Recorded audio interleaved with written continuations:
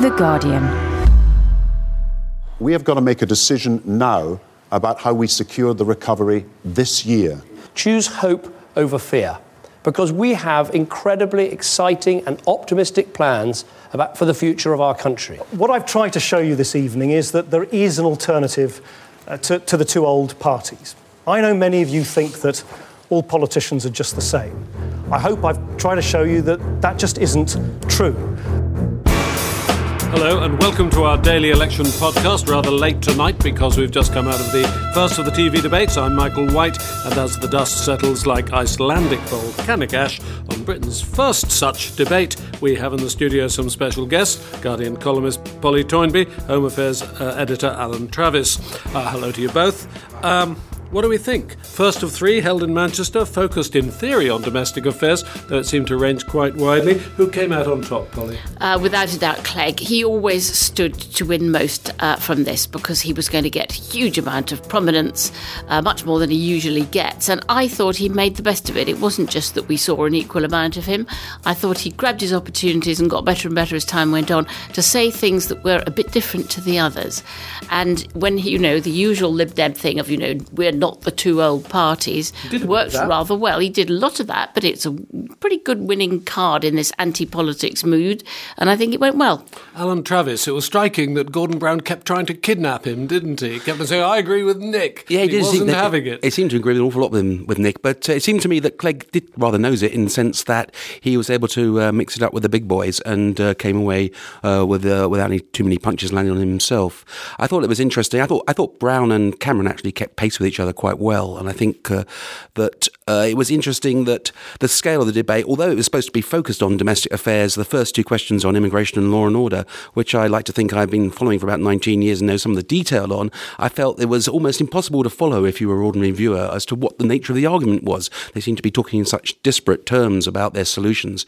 It was only when really they got onto the economy and then Afghanistan, it seemed to me they were relaxed a bit, as though these were the comfortable arguments they felt comfortable with. And it was only then they really began to connect with the audience. Well, I've only just come out of it, haven't had time to think, but watching it, I was struck by how competent they were compared with American politicians in the presidential debates, a much more stilted formula, and the pace of it was much faster. It seemed to me a tribute to parliamentary politics, of being able to hack it in the chamber. Alan, you've seen a lot of sitting in the press gallery. Is that what we were watching there tonight? Oh, I think this was a much higher standard of debate than you get at Prime Minister's Question Time in terms of detail, pace, having to drill down into the policy detail. I thought that there was a lot more business done, albeit in 90 minutes instead of half an hour. But I felt over each 30-minute period, so to speak, you the viewer, got a lot more education and interest in terms of where each politician stood. Now, Polly, one of the things which was missing, the audience was told not to applause, and it seemed to me that reduced the sort of bear garden atmosphere, both of Prime Minister's Question Time, and let's not blame the politicians for everything,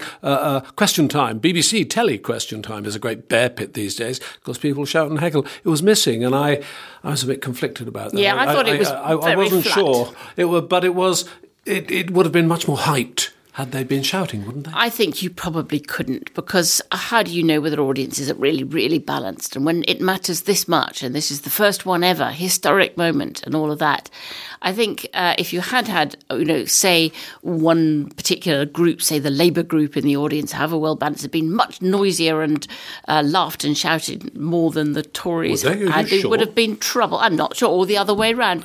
It would have been trouble. So I think they had to say, it must have been jolly hard for them to sit there biting their tongues. I presume they're political folk, and they had to hold it all in. Yeah, there were 76 famous rules, but I thought Alistair Stewart kept order quite well, kept it going. I thought it worked quite well as well. I think it was disappointing that nobody in the audience felt they wanted to break the rules and shout out or clap or do anything to. They're all so well behaved in that respect. But the fear that the 76 trombones might have completely straitjacketed the debate and made it very pedestrian in Cameron's lowering of expectations yesterday when he talked about 8 questions in 90 minutes, which seemed to be absolutely accurate there. They got through 8 questions in 90 minutes. But it's pretty pacey. I thought it moved fast, and I thought that the actual format worked really well, and in the sense of being given the chance to come back at each other. I mean, in terms of the detail, if you want to talk about in the detail, the immigration, law and order, I thought it was interesting with Brown challenging Cameron over the question of a limit on immigration. He's only talked about getting it down from hundreds of thousands to tens of thousands, and no detail on how that's going going to happen, how that's going to be done. We are a tolerant, we are a diverse country, but the controls on migration that I'm introducing, and I will see go further, are the right controls, the right policy for Britain. David Cameron. Well, Gerard, what I would say is immigration is simply too high at the moment. It has been these last 10 years, and it does need to come down. I think the pressures that we've put on housing and health and education have been too great. Well, Gerard, you talked about a fair, workable immigration system. That's exactly what I want. What's happened over the last several years is almost precisely the reverse. You've had lots and lots of tough talking about immigration from both Conservative and Labour governments, and complete chaos in the actual administration of the system. Brown was also weak, though, in terms of his trying to almost match Cameron and Tory's insistence on tightening immigration control, reducing immigration. But all he could offer was stopping chefs coming in to the country, which will just lead to the Bangladeshi curry industry up in revolt and protesting in Trafalgar Square again, as it did last summer. Polly, expenses. Did we learn anything from that? From what any of them said? Cameron came in right at the start with what I thought was rather a smart mea culpa. I want to say sorry in his opening statement for expenses. It seemed smart. Cameron was better at that sort of connection all the way through, at taking the question and listening to the right tone to kick off with. He just is, a very, very well-trained animal who has done PR all his life, and he just knows, connect at a human level. Anecdotes. And hot-button language, murderer, criminal, caps. And I'm afraid that Brown had never met anybody except his father was the only person who got a mention. You kept saying, now, where's Brown going to say, when I met Mrs. So-and-so, when I met somebody? Both Clegg and Cameron did a lot. I think on the whole it works. A bit phony, but on the whole it works because plainly they were real people they'd met in the campaign. And it just sounded like Brown hadn't met anyone. Oh dear. He did mention his kids. They all mentioned their kids. Politicians do that now, don't they? Alan, were there any clear dividing lines between the parties on crime, health, education? Did people watching at home learn anything other than these are articulate blokes? No, I felt that, if anything, the debate was slightly confused. I mean, on crime, we had, what was the response to the problem of rising, what was the woman from Burnley thought that she had the highest burglary rates in the country, I seem to remember. And the response They all do, don't they? Fear of crime? Well, in terms of fear of crime, yes. But she was saying the actual burglary rate in Burnley was at its highest. And Cameron offered longer sentences. Clegg offered scrapping ID cards and 3,000 more police officers, where Brown's solution was to allow people in Burnley, presumably, to take out their own injunctions. Which seemed to me to be hardly moving around. In terms of any outrageous porkies that we heard during the night, well, the one that struck me, which I would want to rush away and fact-check, was this thing about Britain's cancer rates, treatment rates were as low as those in Bulgaria. I can only assume that they have a specifically good cancer treatment service in Bulgaria that puts it somewhat up the league table. The statistics must be rubbish. They're rubbish statistics. We're about sixth in the world. We're not, somewhere near the bottom. I don't know if there are freak results for Bulgaria. For all I know, Bulgarians die very young and don't get cancer. I've no idea, but it's a phony figure absolutely, anyway. I thought the same. No, we've just been joined by Matt Wells, formerly of Media Guardian, now on the politics desk, who's been doing something frightfully important somewhere else in the building. Matt, did you think that the cozying up to Nick Clegg, Gordon Brown's repeated attempts to kidnap him, did that work, or was it counterproductive? I thought that Nick Clegg really didn't like the idea of being cozied up to at all, did he? I mean, he rebuffed Brown on several occasions, and I didn't Leave me alone or I'll tell my mum. Yeah, exactly. And I didn't think that... and I thought, actually, it made Clegg look more... it increased Clegg's stature every time Brown tried to kind of cozy up to him, and Clegg was able to rebuff him. Yeah. They got a lot of camera right on he eyed the camera very well. Dead right too. He was about a lot of the things he said. I mean, when Brown kept saying, "Look, we agree on electoral reform." No, we don't. Of course we don't. I mean, very reluctantly, Clegg had to accept the alternative vote system, which is the most modest kind of reform you could propose.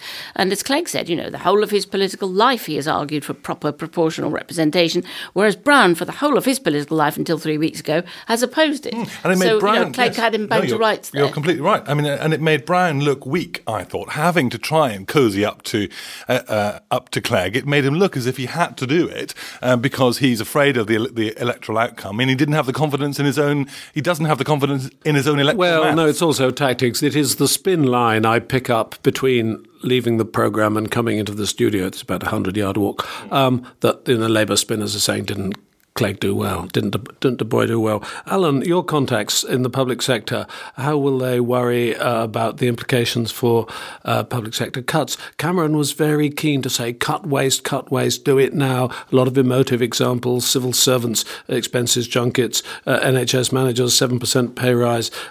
He wouldn't be pushed off that by Gordon Brown. What David is not telling you is that while we are using the national insurance to pay for health, to pay for policing and to pay for schools, he won't give them the guarantee on policing and schools. Mr. Cameron. And now on the health service, Mr. Cameron. he cannot give us a guarantee Brown, about specialists for cancer. The national insurance increase, which Gordon Brown has said is definitely coming in, that will take £200 million out of the NHS. He's not replacing that money, so he would have less to spend on cancer drugs. No. I mean, he talks about cutting NHS managers.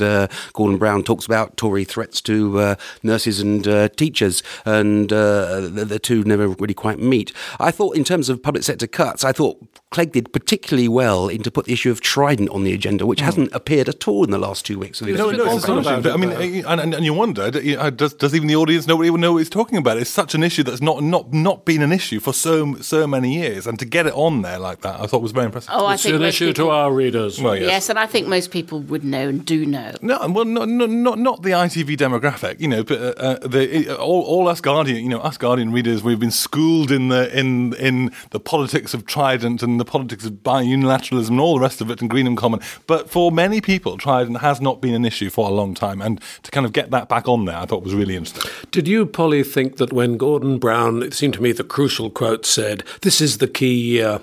Mistakes made this year will push us back into the double-dip recession," i.e. David Cameron's premature cuts. Did that cut ice? I mean, it's a strong point. I think it did. I think that's the point all along, which Gordon Brown feels most confident on and seems most convincing. The rest of it looks like pretty manufactured policies, bit of this, bit of that, that'll sort of do, whereas this is core to what he has to say and is his best argument for staying Prime Minister. And everybody knows it.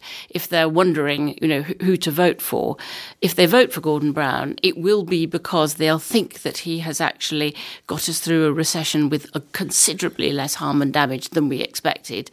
And with any luck, we'll continue to do so. There hasn't been anything like the unemployment we feared.